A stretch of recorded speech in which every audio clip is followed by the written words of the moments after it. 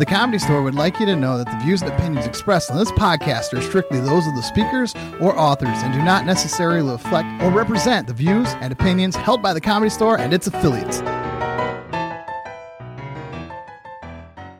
It's a padded bra with wires to make me look like a girl, so I go. I like this Inquisition setup you guys got. The Inquisition.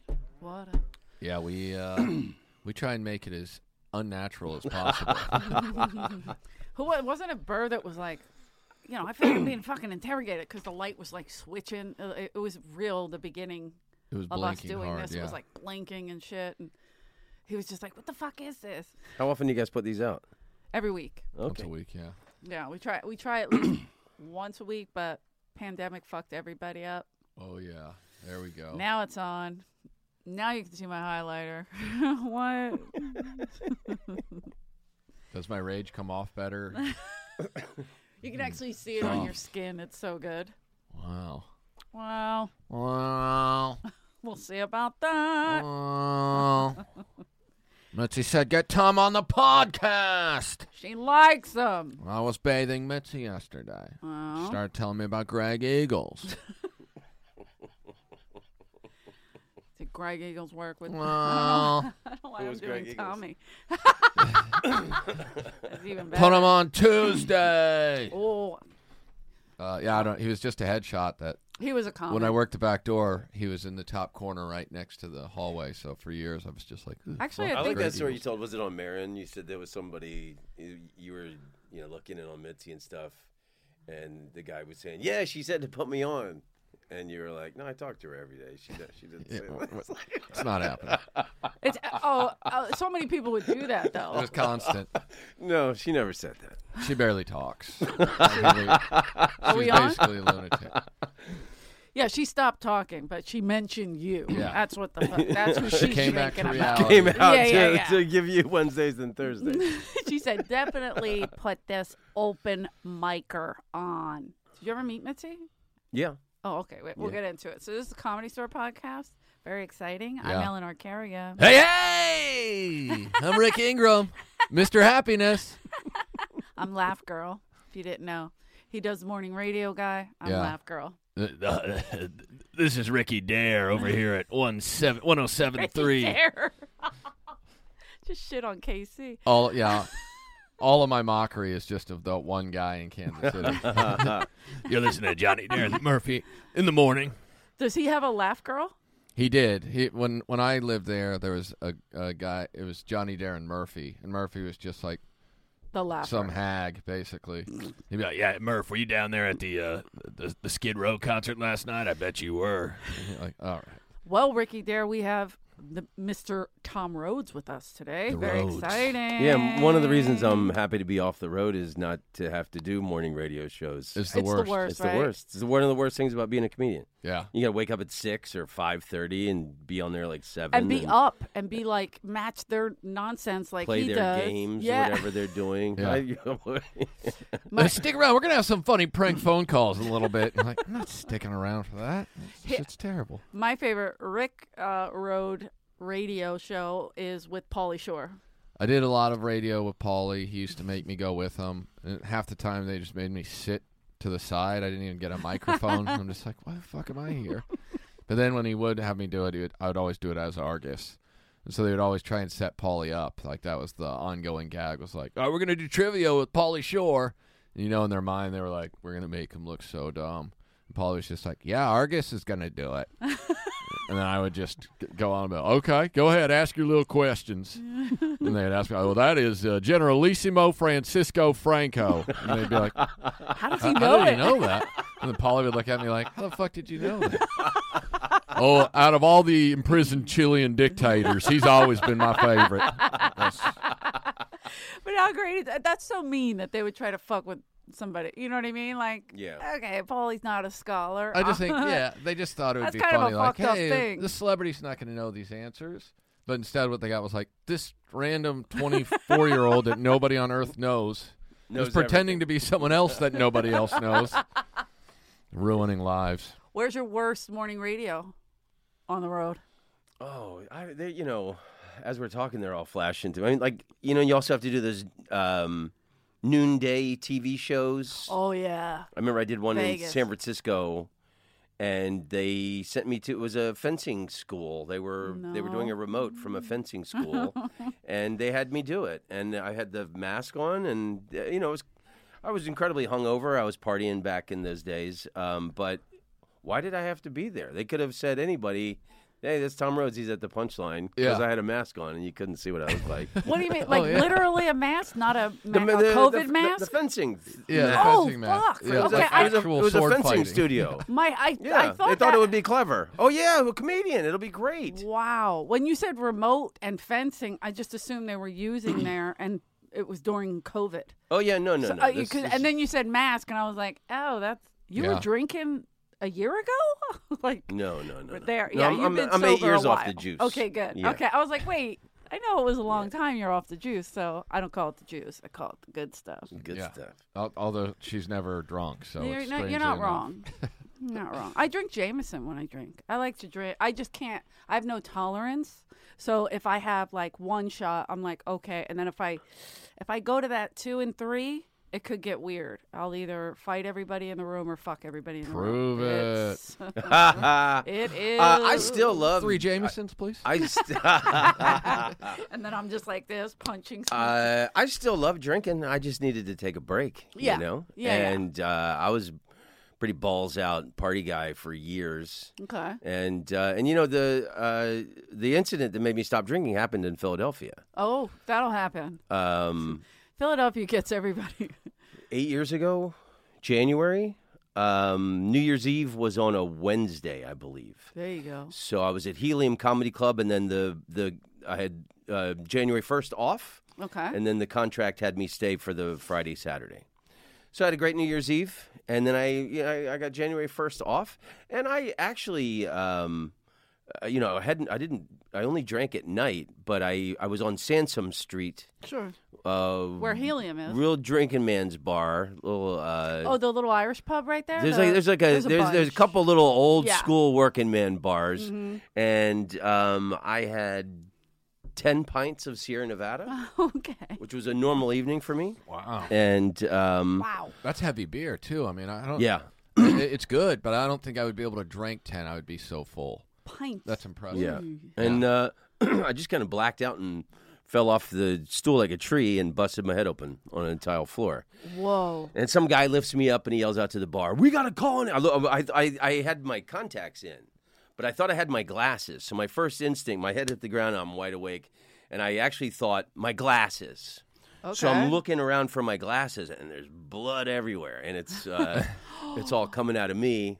Some guy lifts me up and he yells, "We got to call an ambulance." I'm so glad they helped you. And I go, "Fuck that! I don't have health insurance. Don't you dare call an ambulance." The ultimate American. And he goes, we live in a country that's so fucked. fucked. He goes, "You got to get to a hospital." I go, "How far is the nearest hospital?"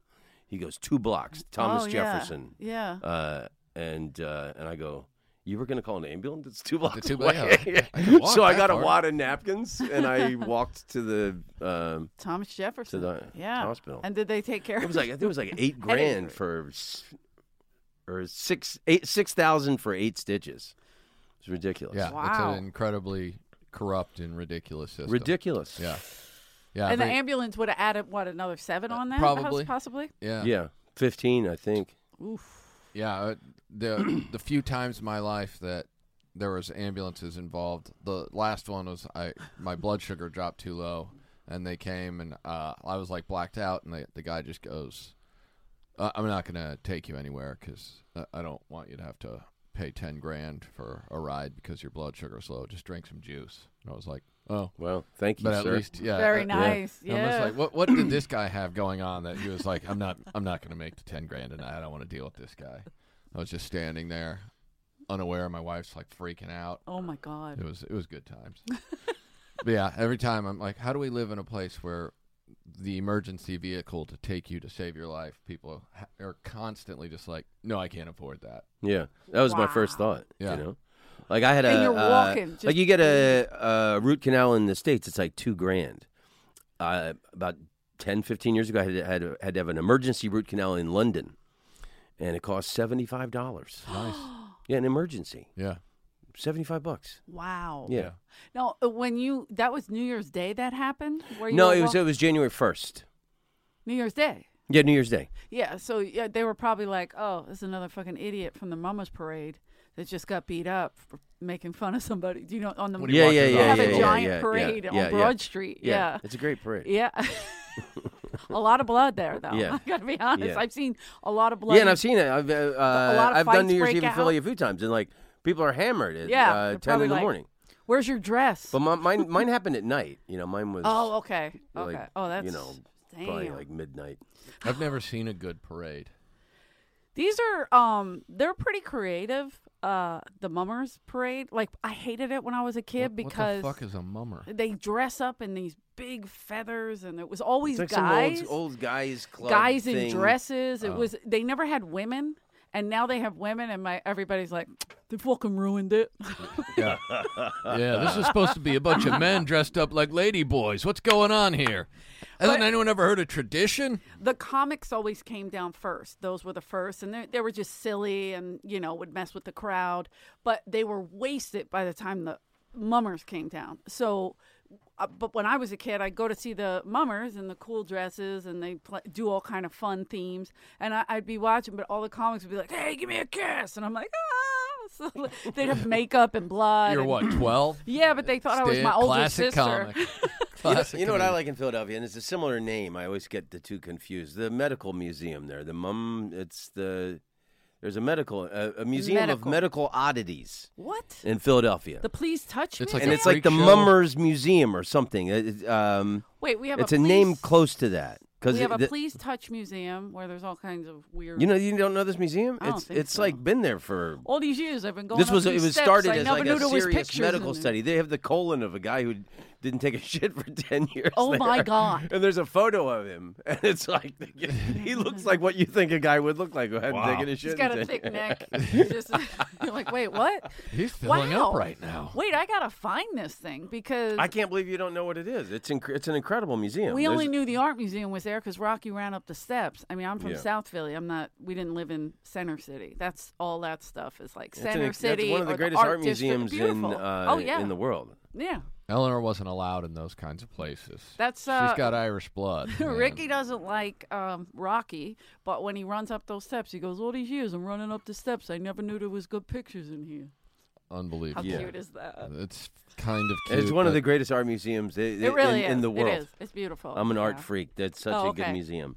But everybody runs up those steps every day to emulate Rocky in that moment of Rocky 1. Yeah, that's tourist shit. In Rocky 3, he drives his motorcycle up and throws his helmet at this Rocky statue. How come no one ever does that? I'd like to see that. I'm sure they have. I got to be honest. I'm sure they have. I'm suddenly on board. I'm going to guarantee it. Especially right now. I just got on board with something Rocky related. I want to see more tourists driving motorcycles upstairs. By the way, that's not tourists that'll do that. We got to watch the one where he fights the Russian guy again. That's the only good one. That's the only good one. I've been saying it for years. That speech he gives in, I think it's Rocky 4. If I can change, then you can change.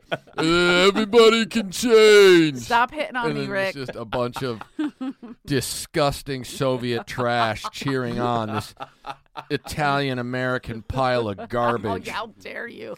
This is all sacrilege. Sacrilege. Mm-mm.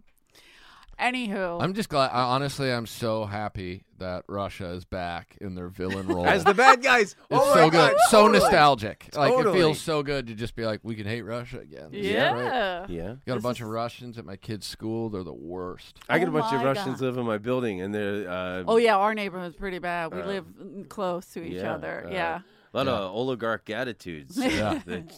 When I lived just in playing West Hollywood. chess on the corner in a fila suit. You're like, what are you doing? In a fila suit. They're the worst. They are the worst human beings. And they're all white, so you can say whatever you want about them. Yeah. No one's mad. Oh, they're terrible. My landlord when I lived in West Hollywood was a Russian pile of shit. And that fucking guy. He's just always just lies. That's all they do is just lie. Rick, this is mean. This is racist. I was doing a line after 2014. I don't know if you've ever seen that documentary, Winter on Fire. It's all about Ukraine and what Russia did in 2014. unbelievable. Oh, wow. It's a Netflix documentary. I think it should be mandatory viewing. Okay. What the Ukrainians already have been through with the Russian people. Yeah. So I was doing this line because I always ask if there's anyone from a different country because I've got usually a story or joke. Right, you've about traveled everywhere. We're going to get into that. So for a few years, if I had a Russian person, I'd go, "Are you Russian? Are you sitting there? Is that your chair?" Or was a Ukrainian person sitting there and you're now occupying that space? Oh. And it was funny for a couple of years, and then I don't know, around 2017, 2018, then people would just get all touchy and whoa, they didn't understand it. Yeah. Well, now you can bring it back. Yeah, I don't think I'll bring it back, but Now's the time. It's If there was ever a time, it spoke it's now. volumes. You're looking for an ovation. Wait, so when did you start doing stand-up? How long? I started when I was 17. Wow. February 4th, 1984. Okay. In Orlando, Florida. My father was my dad loved stand-up comedy. Okay. And Pryor was his god. Right. So I remember in Washington, D.C., where my family's from, my driving around with my dad, we didn't have seatbelts in cars then. I remember being like a little kid, standing next to my dad with my arm on him while he's driving. Oh, yeah. Listening to Pryor tapes and feeling his shoulders shake while he laughed and drove. And I didn't understand the adult themes, but like when Pryor animated animals and things like that, I was on the floor. I thought it was genius. So, and my dad also loved Bob Newhart. So we had tons of Pryor and Newhart records that I grew up with. My uncle did open mic night comedy in Washington, D.C. for 1 year in 1978. I was 11 years old. A place called El Brookman's. My father took me to see him, and the stage was next to the door. It was a shotgun shack, thin, long room. And the show was in progress, and the comedian on stage grabbed me, pulled me on stage. I had a Washington Redskins jacket on. Okay. And he interviewed me like I was the coach of the Redskins. Wow. And I was 11, and I just gave bashful, dopey little kid one-word answers, no and yes. But I'll never forget standing on that stage and seeing all those happy people with their heads thrown back in laughter and all the teeth in their mouth. Wow. And that moment changed my life forever. From that moment on, I never wanted to do anything else. And I know I've romanticized the memory, but because it's D.C., I just remember black people and Latin people and Asians. And to me, when you did stand-up comedy, more diverse you were crowd. speaking to the world. Yeah. You know, so I became like a student of comedy after that. Watched with my dad a lot. We watched, all the HBO specials, and we'd talk about them. And I would circle the TV guide when Carson and Letterman, whenever Were those your people, like who you I looked loved up Carson. to? Carson. Yeah, and then Letterman when I was in high school. Oh wow. Yeah, came on, and I mean that was fucking edgy rock and He roll. He was here Monday night. Was he really? Yeah, and they were Letterman was? Yeah, they go, Letterman watched your set. I'm like, he did? But he was watching Marin, who was on before me. It was Tammy Jo Deeran's show. No, he had edgy alternative comedians on, emo. Yeah, he definitely did more. Letterman did more for comics.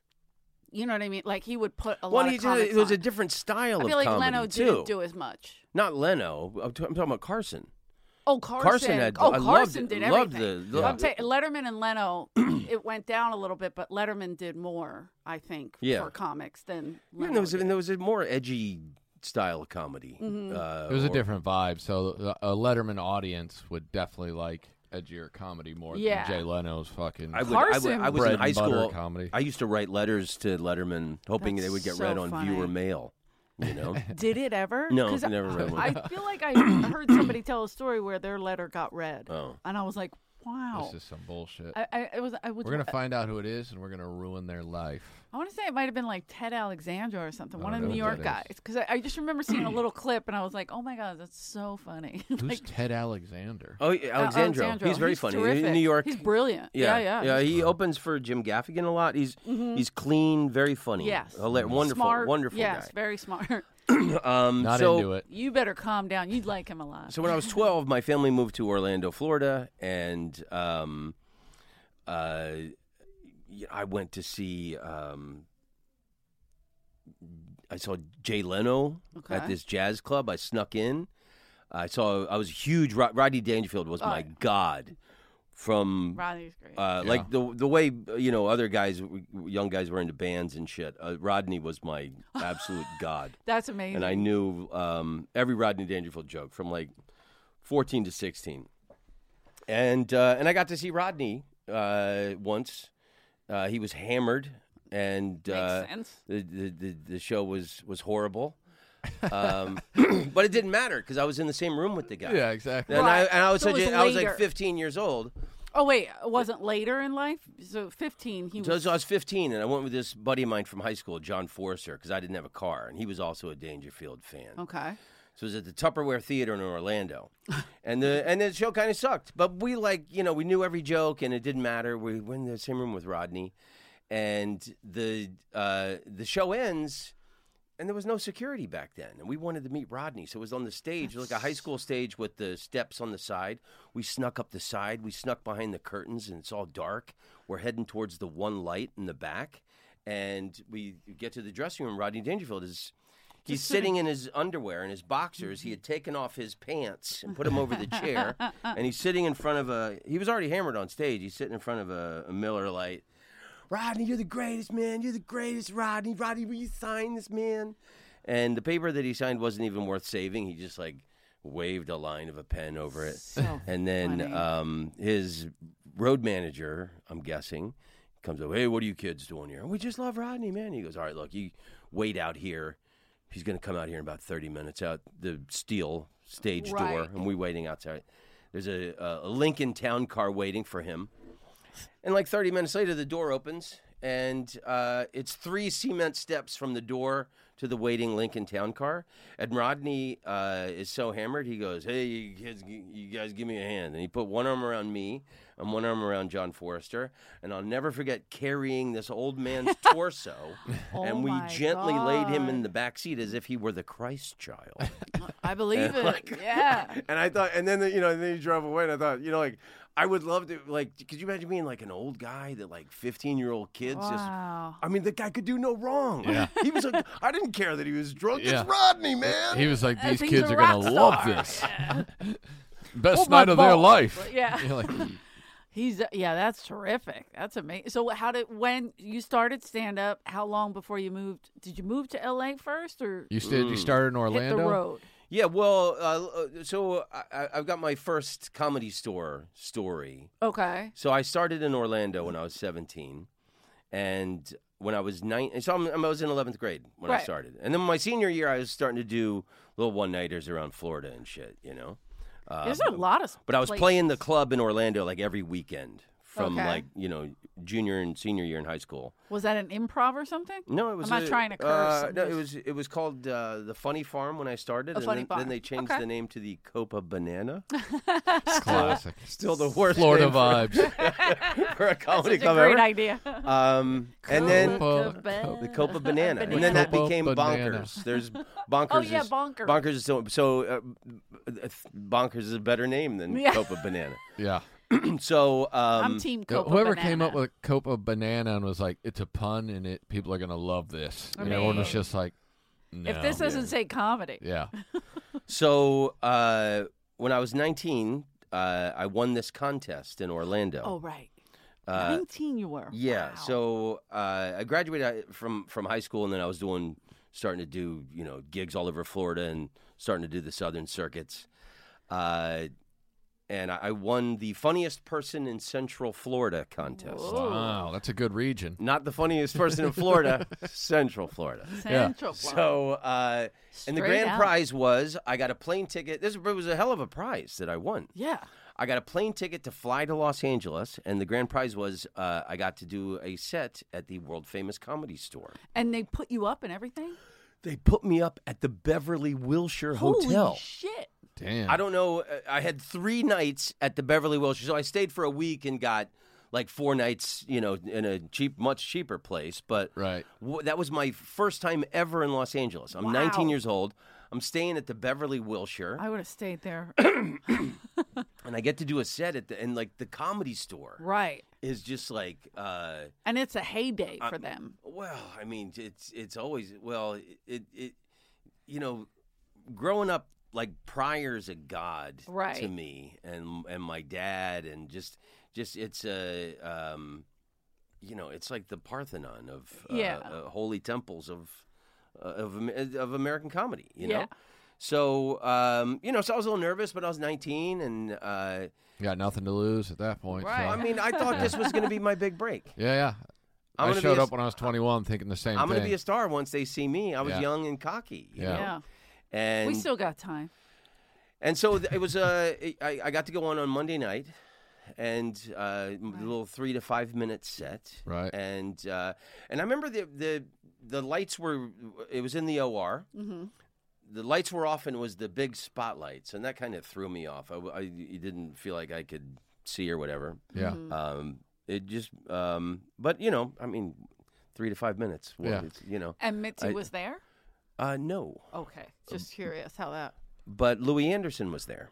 Ah. And Louis Anderson acted like I was the funniest comedian he had ever seen. Well, you are the funniest comedian in Orlando. Central Florida. It's more than just Orlando. Are you from the So he invites me to hang out with him. Louis Anderson. And he's one of the biggest comedians in the world. Yeah. And this is prime. This is 85, you said? 6? And you're a young fella. Wink, wink. Wait a minute. Okay, so 86, yeah. Okay. Yeah.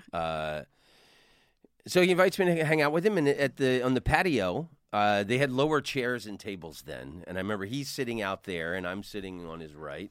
And there's like 6 or 8 comedians all sitting around him, hanging on his every word. And he keeps going, have you seen Tom? He's a very funny man. Have you seen Tom? He's a very funny man. I'm like, how old are you? Basking in that. Oh, my God. This fucking famous guy thinks I'm hilarious. Yeah. This can't get any better.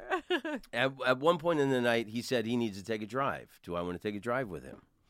And we drive down to Santa Monica Boulevard, and we parked in front of this nightclub for like 20 minutes. We were there forever, it seemed like. Yeah. And he just keeps looking at me.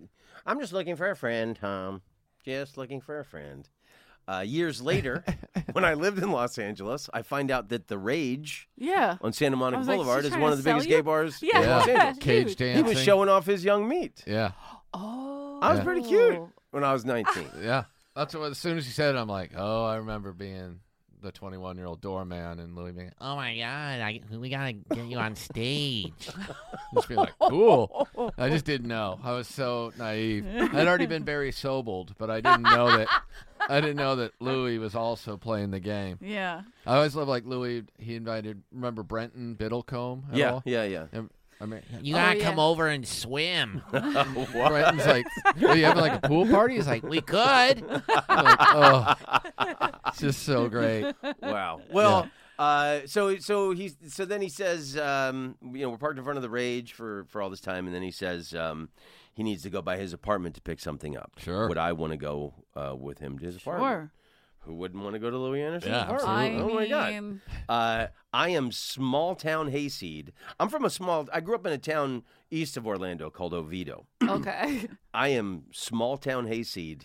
Just fell off the turnip truck In West Hollywood, of all places. I have no idea Yeah. what is about to happen. Wow. I think famous guy wants to be my friend. Yeah.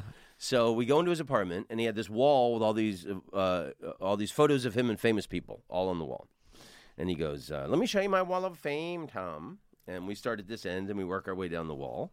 And he's like, this is me and Nipsey Russell. This is me with Soupy Sales. This is me with Kermit the Frog. And then we get down to the end of the wall, and I'm in the corner.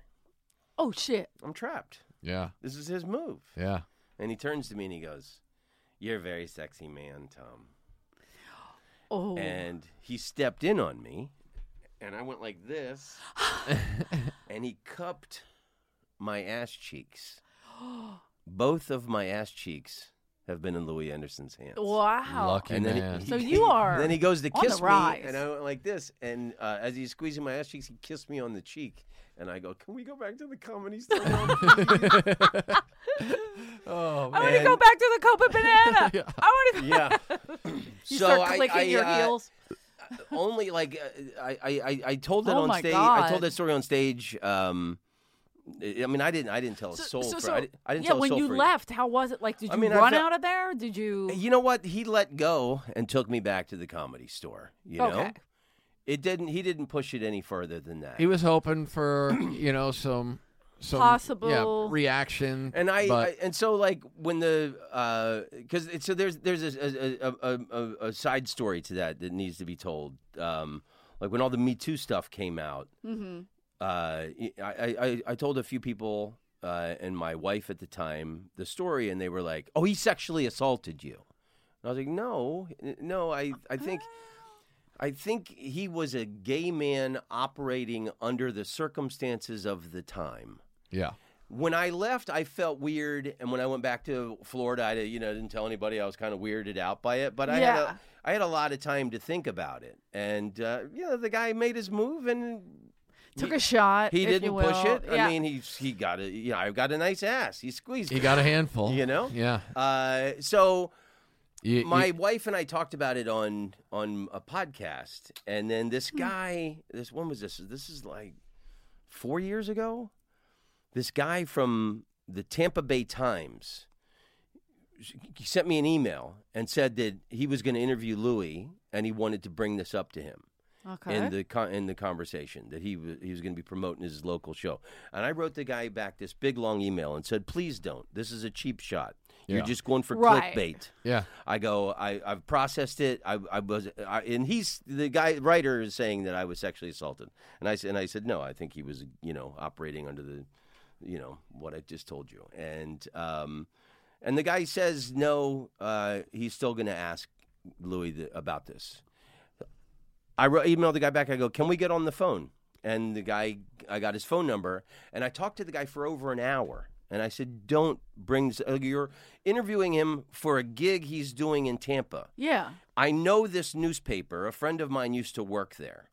It was the Tampa Tribune. They just changed it to the Tampa Bay Times a few years ago. Right. It's a family newspaper. He's doing a gig where they're asking the 10 fluff questions for a guy to promote his gig. Okay. And you're going to slip this in there? I think it's a cheap shot. Yeah. And I don't think you should do it. And I'm asking you sincerely not to do this. And the guy ended up doing it anyway. And Louis said, "Oh, I'm sorry if I made Tom feel uncomfortable. I was a big flirt back then." Safe. Yeah, good answer. Right. Good answer, but like the guy, I think, I think that journalist was a real turd for doing that, especially after I implored him not to. Yeah. On an email and then personally on the phone call. Yeah, because now he's taking the quote unquote victim and being like, you know what you think doesn't matter to me either. Yeah, like you processed it, so you felt like, okay, I don't feel assaulted. I felt grossed out, like, ooh, that's not my cup of tea. Yeah. But if that was a guy and girl, if I had to say I was sexually assaulted, it would probably be every single time. Like, if that's what sexual assault, you know what I mean? Like, every single time I've been with somebody, I've been assaulted then, because they take a shot. They take a chance. I mean, maybe not grabbing the ass. Well, and it set a precedent in my life, too. Whenever I was with a woman and could feel any resistance, hey, I respect that. I don't like that he cupped your ass first. Like, you know what I mean? Like, but a guy has, like, grabbed my waist or gone in for a kiss when I was like, whoa, we were not doing that, but I wouldn't be like, oh, that person sexually assaulted me. I don't know. But you processed it and you told them no, and that's weird that he brought it up. You're right. It's and when clickbait. Louis died recently, the first person I thought of was that journalist guy. And I hope he had a big fucking... Did you and Louis ever become friends No. that? You never saw him again? Never. I mean, I saw him at the store here a few years ago, but I didn't say hi to him or anything. And, you got to respect what he did as a comedian, Yeah. The guy did great stuff. Yeah, I mean, if it doesn't bother you, then right. And he was from a really fucked up. His childhood was all fucked up. Yeah. Oh yeah, he's one of 11. Had to hide it for a long time and all that. Yeah, Minnesotan. I love Louis, but you're not like the first person that's. So I didn't play. I had a weird feeling about the store for a while. Okay. After that. Wait, that would put a weird taste in your mouth? That's weird. That's actually. But I got that era is I got known to as play here getting again in the comedy 90s, and we'll come back to this. But then the next time I played here, I came with Russell Peters. What? That much later, or wait, what year was that? No, so this is like 2014 or whenever I came back and played here in recent years, and I hadn't played here in years, and I told that story on stage, and two of the doormen came up and said almost the exact same thing had happened to them. Yeah, where they had gotten the tour of the photos. Right. Wow. The Wall of Fame. The Wall of Fame. Wow. I got another Wall of Fame over here with all the other fellas I brought today. That's a trap door over there. Sorry. I've Why told does the he story. sound like Mitzi? I'm sorry. I've told the story a few times on the podcast, but I basically got Barry Sobeled when I was 19, and I was in Kansas, and it was the same thing. I just didn't realize what was going on. Didn't get it. Yeah. And it was him and Jimmy Fallon, and I'm just like hanging out, thinking this is cool. I've been doing comedy for, 6 months maybe. And I'm like, oh, yeah, I'm hanging out with the guys. And then he's just laying it on thick. And I'm like, wait, what's happening? Oof. But then, I've seen Barry lots of times since then. And at first, I just was kind of quiet. I had to bring him up once in the belly room. I'm like, oh, this dude tried to fuck me one time. No, you didn't. I love it. And then, so then one day I was trying to tweet something. Jimmy Fallon, posted a thing. It was when he was hosting the Tonight Show already. And it was like, hey, send us tweets of something. I can't remember what it was. They're just basically trying to get people to write jokes for them. And so I'm like, oh, maybe it could be like the time that you tried to convince me that I should have sex with Barry Sobel. Oh, my And I'm God. tagging them in the tweet. And so I go to it and I look at it and I'm blocked by Barry Sobel. And I'm like, why the fuck would this guy block me? So then I searched for my name at Rick Ingram, Barry Sobel, and there was 4 tweets. I'd been like, one time Barry Sobel tried to fuck me. I'm like, oh, that's why he blocked me. I didn't even remember, but I'd put him on blast 4 times. I'm like, oh, okay, that makes sense then. But yeah, that was always his MO. Is always some dude who looks like he's 20. Wow. When Mitzi died, the Comedy Store was closed. They closed the Comedy Store, and I started getting all these pics from people who were down hanging out at the Comedy Store, and one of them, the first pictures coming in were people being like, hey dude, I don't know if time travel can happen, but I think Barry Sobel went back and found the 20-year-old you. And it was just a bunch of pics with Barry with a guy who legitimately looked like 20-year-old me. And I'm like, oh wow, he's going for it. But it's like him. I go, what was he doing? He's like, oh, he was just really laying it on thick, trying to be like, yeah, this is my club. I'm here all the time. I'm like, dude, you're not here all the time. No, it hasn't been in a while. I'm more insulted by that. Yeah. By him pretending like he gets stage time here. Yeah, than I it's am been that he's a trying to long fuck someone time. suspecting 20-year-old. So how did you meet Mitzi? Okay, so then Big gap. So my career, when I was 20 years old, I moved to New York City. Okay. And I wasn't ready yet. Okay. And I had to live in Washington Heights as 1987 as crack was coming to the neighborhood. Good times. There'd be gunshots in my neighborhood at night. Cabrini Boulevard, where I lived, there'd be burning, smoldering cars in the morning. People would steal cars in Lower Manhattan and drive them up there and just set them on fire.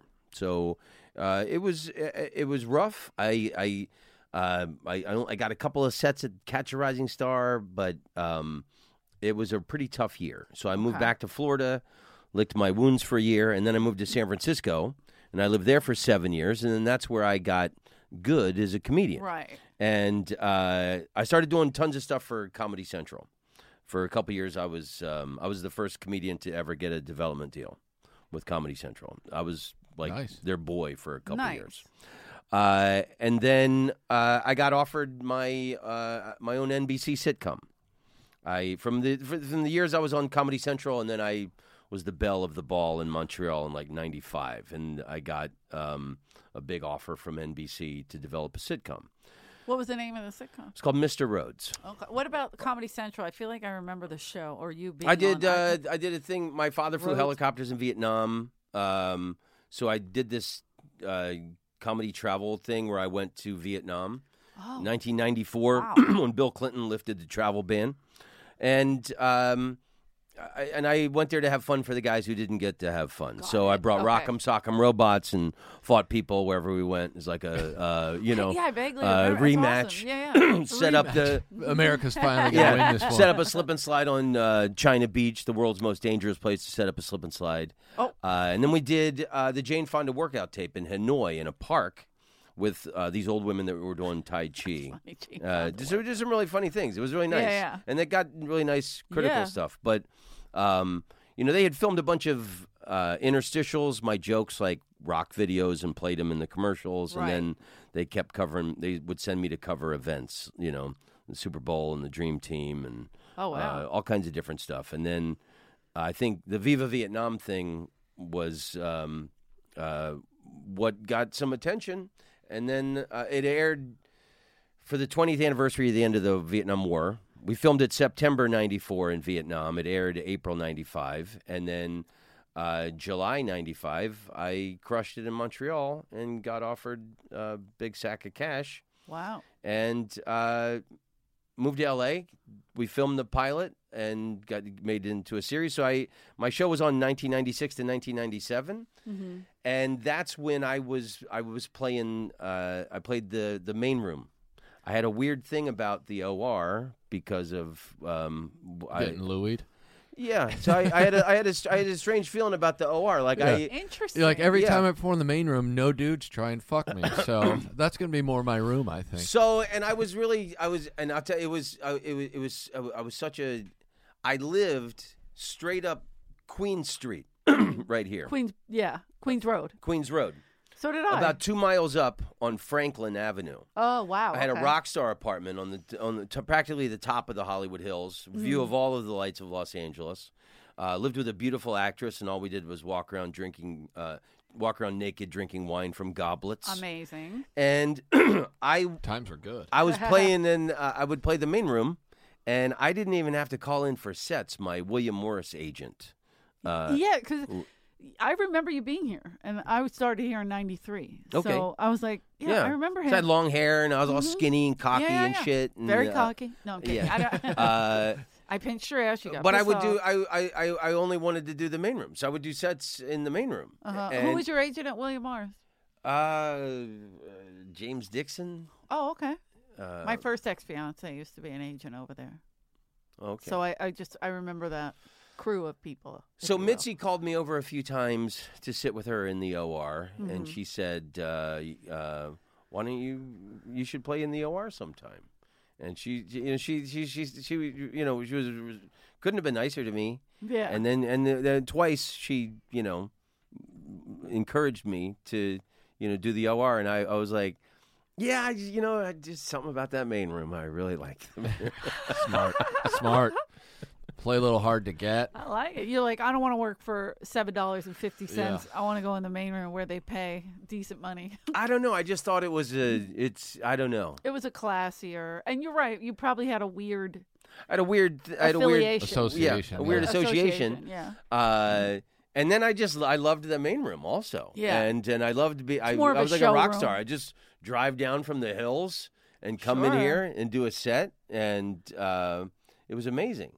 So the show only lasted for one season, and then in 1998, when it finished, I moved back to New York City.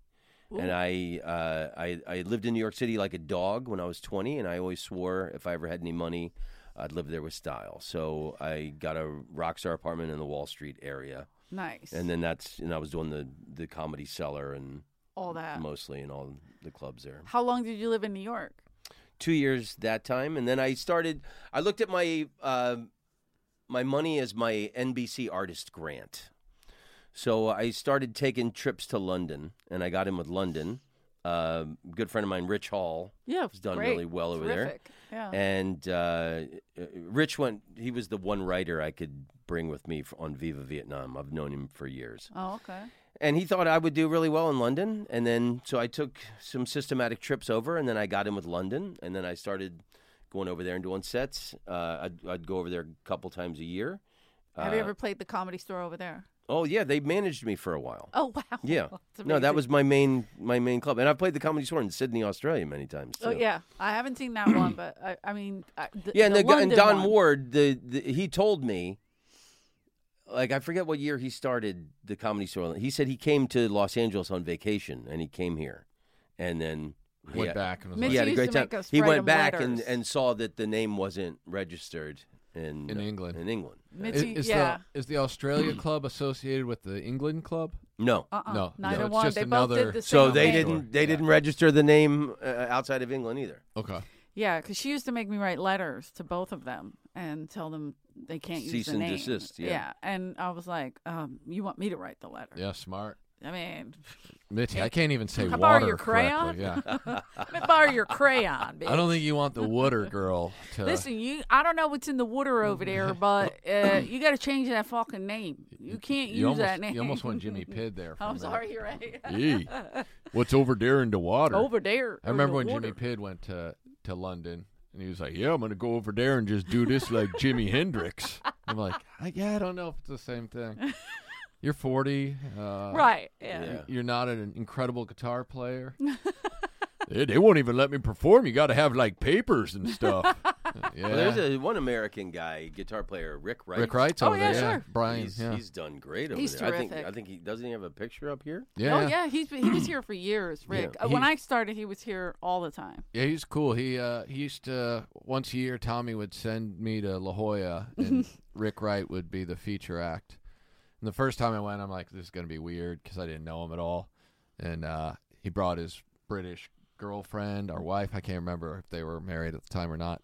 But super nice. To me, it's like I'm always I'm always concerned when I have to share a condo with someone. Yeah. Where I'm like, like I did it with Barry Diamond once, and it was the worst. So I'm just like, is this going to be terrible? But he's singing Four Non Blondes yeah, every morning.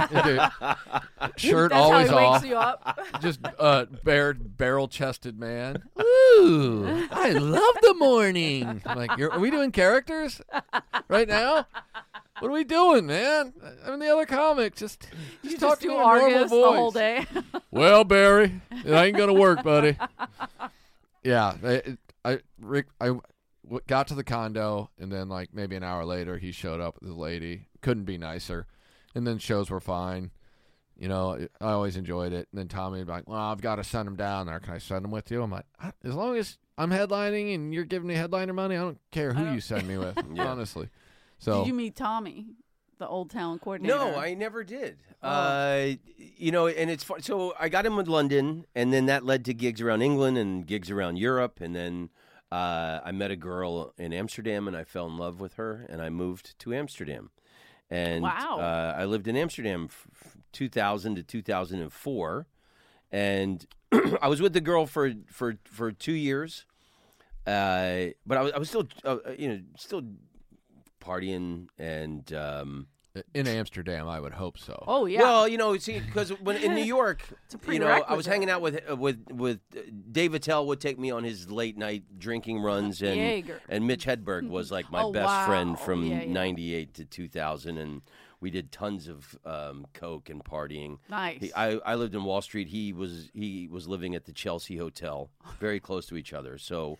We'd always end up at the cellar and then go back to our places and party. Mm-hmm. We had a really great time with him. But the thing I would always say is I was partying so hard when I lived in New York City, I actually moved to Amsterdam to bring it down a notch. Wow. Damn. And there is some truth to that. Yeah. So, but the girl ended up breaking up with me.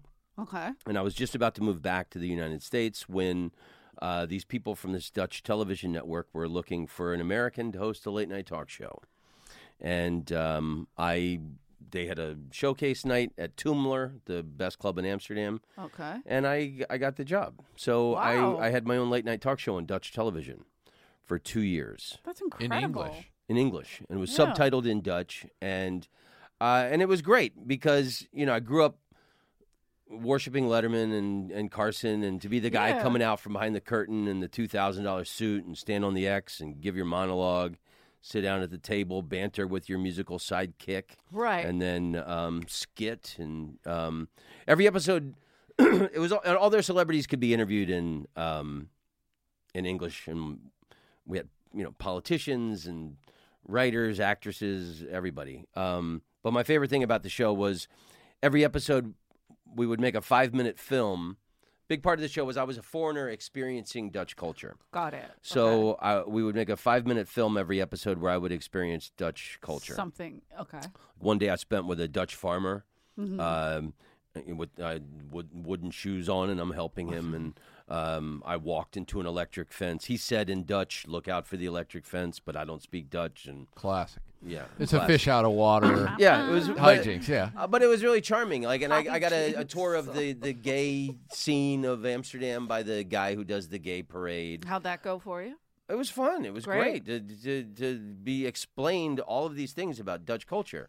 A former prostitute who helps the women with their taxes and health care gave me a tour of the red light district, explained the sex industry, and everything was explained to me about Dutch culture and the way they do their laws and things like that. It was really great.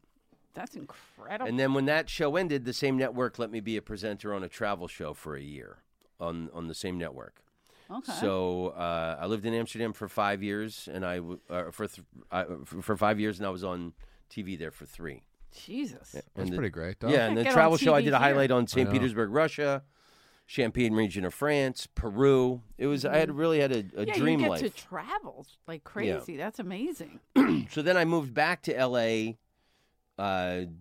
2004, 2005. I was living in Koreatown, and I remember coming to the store, and I didn't. The vibe then was the death years. How dare you? It was like it seemed like it was a lot of bitter New York comedians. I didn't know. Interesting. I just think in New York. Just comedians. my perception. Yeah. I get it. Yeah, I don't remember there being any comedians here. 2005. Were you here in 2004, yeah. 2005? Yeah, I got here both were. in 2002, and Mitzi made me a regular the following year.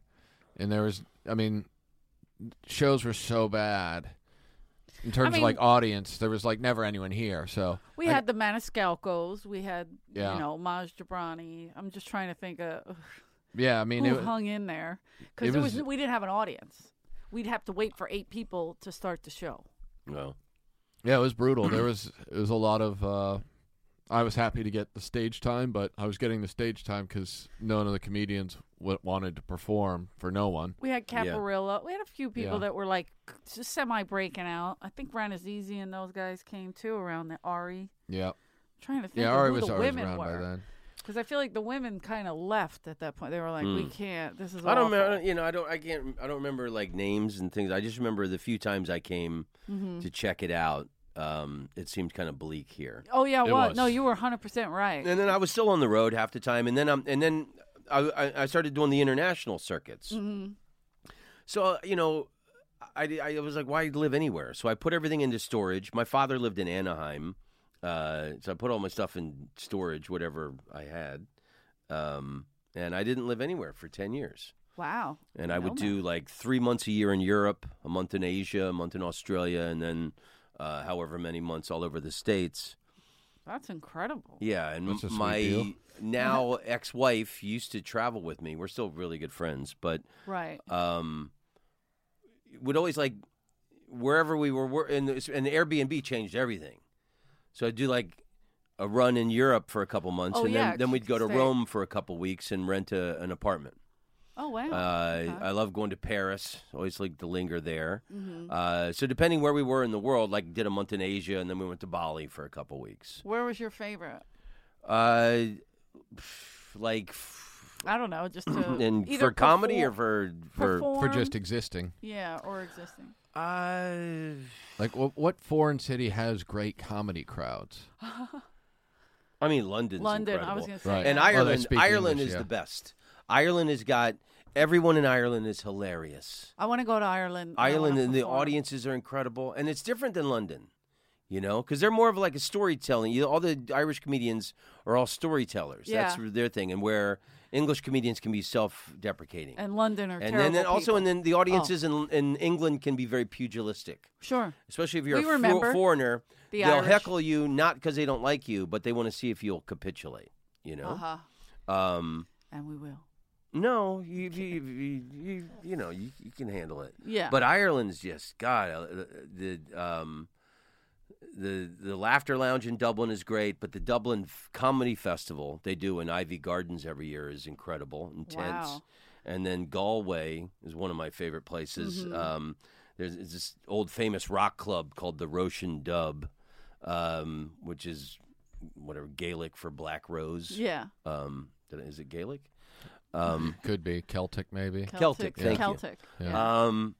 And then he puts on a festival, the Galway Festival, every October too. Every October. Yeah. Yeah, I'm dying to go and perform there. And then I have a friend who she's like, I want to go to, she has a great voice and accent. She's like, I want to go to Ireland with you because you're Irish. Yeah. That's how she talks. It's going to be great. You She's gotta Puerto go. Rican and Italian, so. If you like to drink a lot and laugh a lot, Ireland is the best place. Well, we'll figure it out. But I want to do comedy. You know what I mean? Like, you got to get in. You can do it. I'll give you their information. Really? Yeah. I easy love peasy, this. lemon squeezy. Woo-hoo. Lemon Nice. squeeze. Let me squeeze you. What'd you say? The Sydney audiences are great. Look who's the Louie now. Oh, all right. You could squeeze Hong me. Kong was great, and Shanghai was great. What do you mean was? Is this BC? Because of the problems with protests, the clubs, there was a couple good clubs in Hong Kong that closed. And then 4 years ago, China shut down the English language comedy shows that were happening. Because those were great. You'd be expatriates of every flavor. Yeah, I think Ari did a run over there. A few maybe people like have. 4 or 5 years Schubert, ago. Yeah. And he was like, "Oh, it's awesome, but it's all expats." And like right before New Year's Eve, right before COVID, I did a spot here. I had 2 spots, and there was like an hour and a half in between them. So I went down to Carney's in between my sets, and this Asian guy walked up to me. He was like, "Hey, man, I've seen you at the Comedy Store. We're actually going down there doing a Watch the Belly Room show. Could we sit with you?" I'm like, "All right." So I sat with these like 4 Chinese guys, and one of them runs shows over there, and he's like, "Yeah, we're trying to get them restarted, so it would be awesome if you wanted to do it." And I'm like, I don't know, it just kind of depends. I have a little kid, and he's like, "Well, let me get your contact info, and we'll see about doing it." And then COVID hit. Oh, COVID. Yeah. This 2 is all months BC. later. Yeah. And I'm like, I'm never going to hear from those guys, nor would I go at this point. But, Wow. Yeah. yeah. But that's got to be neat. I love when hearing people like, "Oh yeah, I'm going to China. I'm going to." Well, I put out this album in 2019. I think it probably helped end my marriage because it took me 2 years to record it. It started in 2017, but I put out this album called Around the World, and I recorded it in 24 cities around the world. And it starts in Paris, and it ends in Jerusalem, and it's all mostly jokes and stories about those places. Because I've been doing, like, some places like Jerusalem and Stockholm and Berlin weren't my regular places, so I had to write, like, little 3 to 5 minute material for those places so I could get a track out of it. But the other cities like Paris and Amsterdam and London and Ireland, I've been playing for years. Yeah. So I got nice little You knew the material. inside. Yeah. That's cool. Oh, did we talk about your encounter with? Oh yeah, Mitzi, you did say that. You did say you talked. She tried to get you to. She was. Oh, it was always incredibly nice to me. The only reason I bring that up is because I was talking to Jay Mandiam. Remember Jay? Okay, so he was like, "Yeah, Tom Rhodes was thinking about coming back to the store," and I was like, "Oh yeah, I remember Tom Rhodes because I was a waitress here for so long, and then Mitzi's assistant. So I remember you being here. But then I was like, oh, he's a regular, and Jay's like, no, he wasn't a regular, and I'm like, he's not? Like, well, I don't think. I mean. But I think there wasn't like a regular like showcase kind of thing. Oh yeah, I never went through that whole process. That's no. what I think. That's what he meant. Now that I was the TV star coming in from the top of the mountain. And Mitzi never did that. She didn't give a shit. So she must have liked you. Yeah, she really liked me. People would come in and be like, "I'm on such and such a show," or like when Louis C.K. showcased, she was like, "He's too polished. We don't need him. Like, there's nothing I can do for him."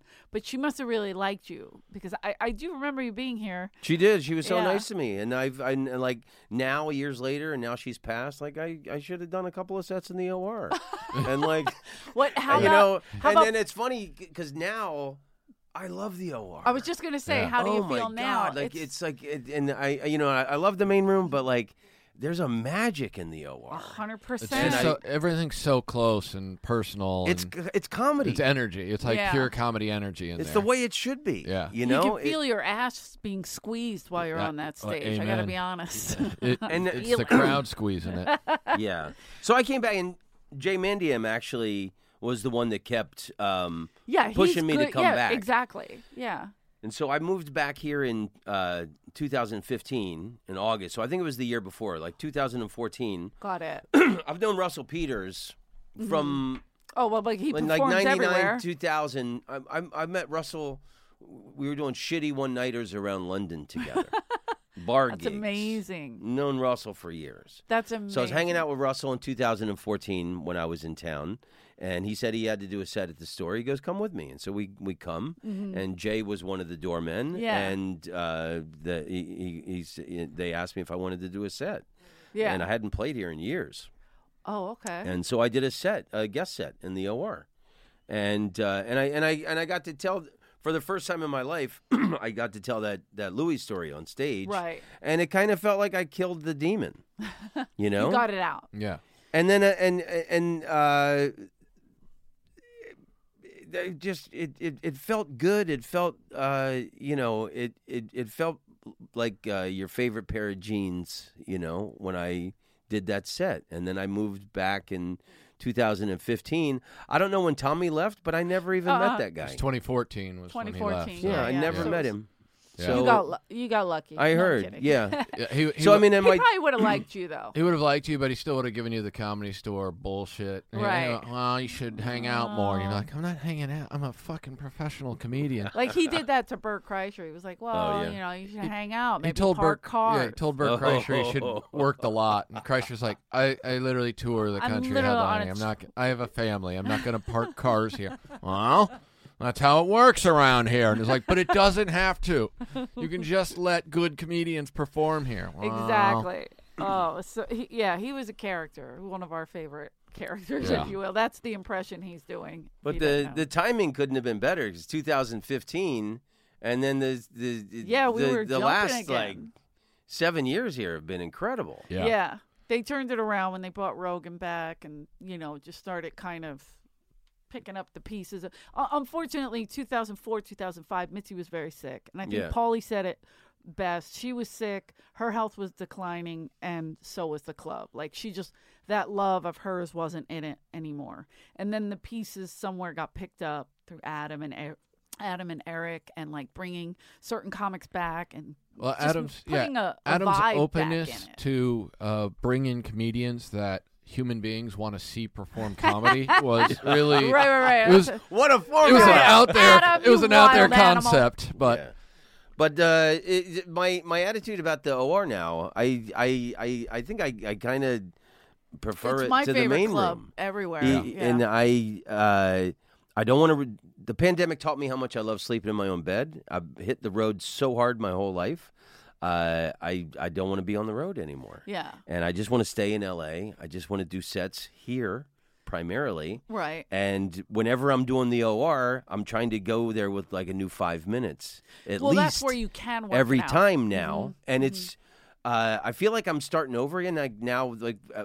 Since coming out of the pandemic after having a year off. Yeah. And like I love stand-up for the thing that it is. Yeah. Not for fucking traveling to wherever and doing the morning radio shows and things. Yeah. And so I'm really enjoying pushing myself to write like a new little hunk for every time.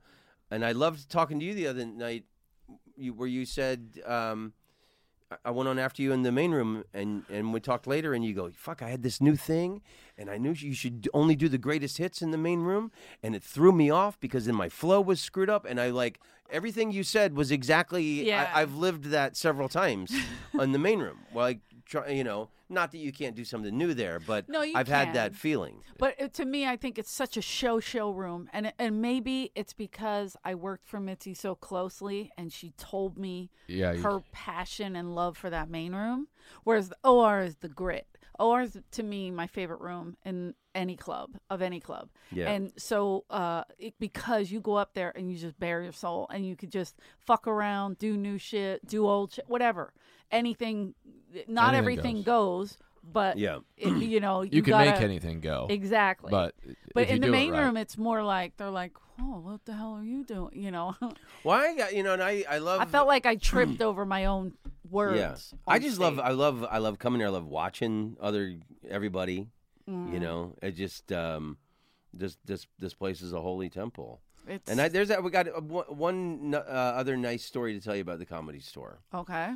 From when I lived here in 2004, 2005, I guess I put everything in storage in 2006 and fucked off. Didn't live anywhere. But my father lived in Anaheim. Mm-hmm. My father was killed by a drunk driver in 2009. Oh, Jesus. And I was really close with my dad. There's a reason I'm a comedian. And like I said, Pryor was his dude. Right. So in one of those years, 2005 or whatever, and I wasn't even doing sets here, Richard Pryor was going to play in the OR on his birthday. Oh, he was here. He was here for like a year every Wednesday. It was Monday, Wednesday, and Friday, and then he was... But I saw something listed somewhere that it was his birthday. Yeah. And he would be playing in the OR. Wow. And I got tickets, and I brought my dad. And Pryor was in the wheelchair. He was eaten up by MS. He had to be lifted onto the stage. Did Chewy bring him on stage? Yeah. And I think about this all the time because there's the back seats for the where they let where the comedians sit. The bucket seats in the OR. We were sitting on those chairs by that door. Oh, I see. I guess the room was full or whatever, and they sat me and my dad there. And so Pryor, they lifted him on the stage. He's in the wheelchair. He could barely lift the mic up, and he did, I think, 10 minutes on licking pussy, and then another 5 on something else. But again, like when Rodney Dangerfield was drunk. Just to be in the same room, breathing the same molecules with this genius. Yeah. And then they took Pryor off stage, and they brought his wheelchair in the back, and they put it in the back. So my dad and I are sitting here at the chairs, and they put Pryor down right in front of us. Yeah. So we just leaned right up, and Mr. Pryor, happy birthday. Wow. We love you. That's we love rad. you. Happy birthday. And we got to shake the man's hand. That's incredible. And my dad, really important to me. That's one of the greatest memories. Like that, from being the little kid, driving around listening with Pryor to you got to make that happen. Like we got to see him in the Richard OR. Pryor, yeah, that's incredible. He wasn't the fire-breathing dragon he was in the 70s, but who gives a fuck? Yeah, I mean, I happily see Babe Ruth hit a home run at Yankee Stadium. Even after he's retired, you know what I mean? Like, that's one of those things. You're like, oh, I'm seeing the GOAT perform where the GOAT performed. So yeah. And Richard, when he did that year, it was Monday, Wednesday, Friday, and then it went down to Wednesday. Obviously, his. Do you remember what year that was? 2005, maybe. I think it was. Before, it must have been the late 90s. Late 90s, maybe, if I remember correctly. Because he never performed since 2005. He passed away. So maybe it was before that. Maybe my timeline memory is it had to be the late 90s, maybe 2000s. Yeah, I saw him here. I saw him come once, but he couldn't. He couldn't even really communicate at that point. Maybe it was when I had the sitcom. Maybe that's why I got to sit on the bucket seats. I don't know. Maybe because he definitely he did it for like a year, and then his health obviously was declining. But there was 3 waitresses that were working there. It was me and this girl Jen and Lauren, because that was all she trusted. She was like, I can't, because it was so packed in there. I mean, Chevy Chase, Whoopi Goldberg, everybody would come see Richard every time, like the whole year. And that even when he went down to just Wednesdays, it was jam packed in there. Wow. So she did that for him to help. he did that for her to help her. Keep the club and then running. when he would go on stage, he would come to life. And I told the story a couple weeks ago on the podcast. He called me a bitch from the stage because I gave him water instead of an alcohol, but his wife told me to. So she's like, no, it'll mess up his meds, so just give it to him, but just give him water. And he called me out on stage, and I was like, oh my God, he fucking knows. That's he was like, that bitch. Richard Pryor called you a bitch. I know. What a badge of honor. I was like, I'm so jealous.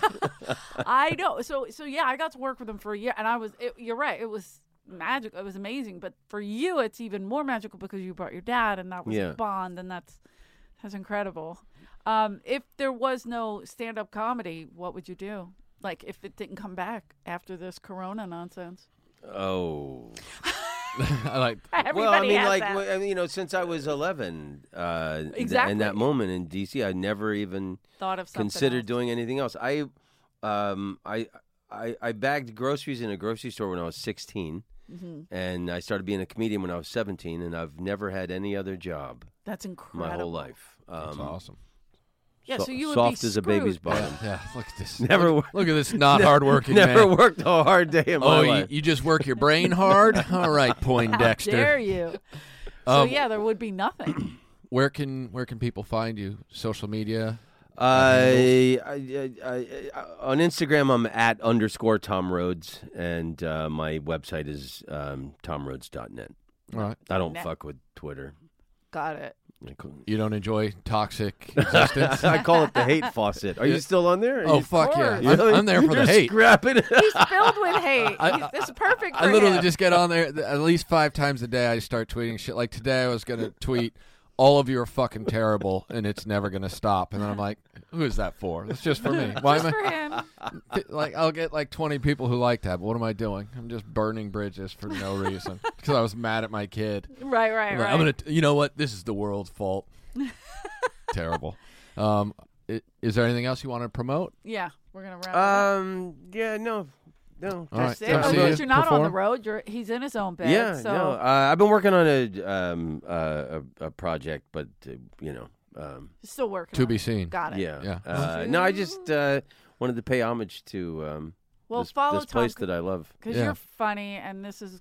Thank you for Great coming stories. on. Thank Great you. stories. Thanks, man. Appreciate it. Yeah, and I get a thrill every time I pull into the lot, man. It just it puts a smile on my face, you know. Yeah. Does it do that for you still, Rick? Yeah, this is still my happy place. Yeah. I mean, I'm angry. Same. I'm still very But it's angry. our It does seem like angry, a happy safe place. island in the world. Yeah. you know. We are the land. And I of realized during the misfit pandemic toys. that my whole social world, all my friends are comedians. Yeah. So Yeah. I was fucked for a year. Yeah. So like when things opened, and like the vibe here last year when they started doing shows again, it was so lovely. Yeah. Yeah, people Everybody were was great. So you're watching like, each don't other take and it away. encouraging. Don't take it away again. Yeah. Everyone it was so friendly. Mhm. You know, there seems to be even a more happy, loving spirit here, I think. Yeah. Yeah. No. That's Mitzi. I remember Marin was like, doesn't the vibe feel better? And I'm like, yeah, I mean, you talk to me now, so it's a sign that things are friendlier for Things sure. are coming around.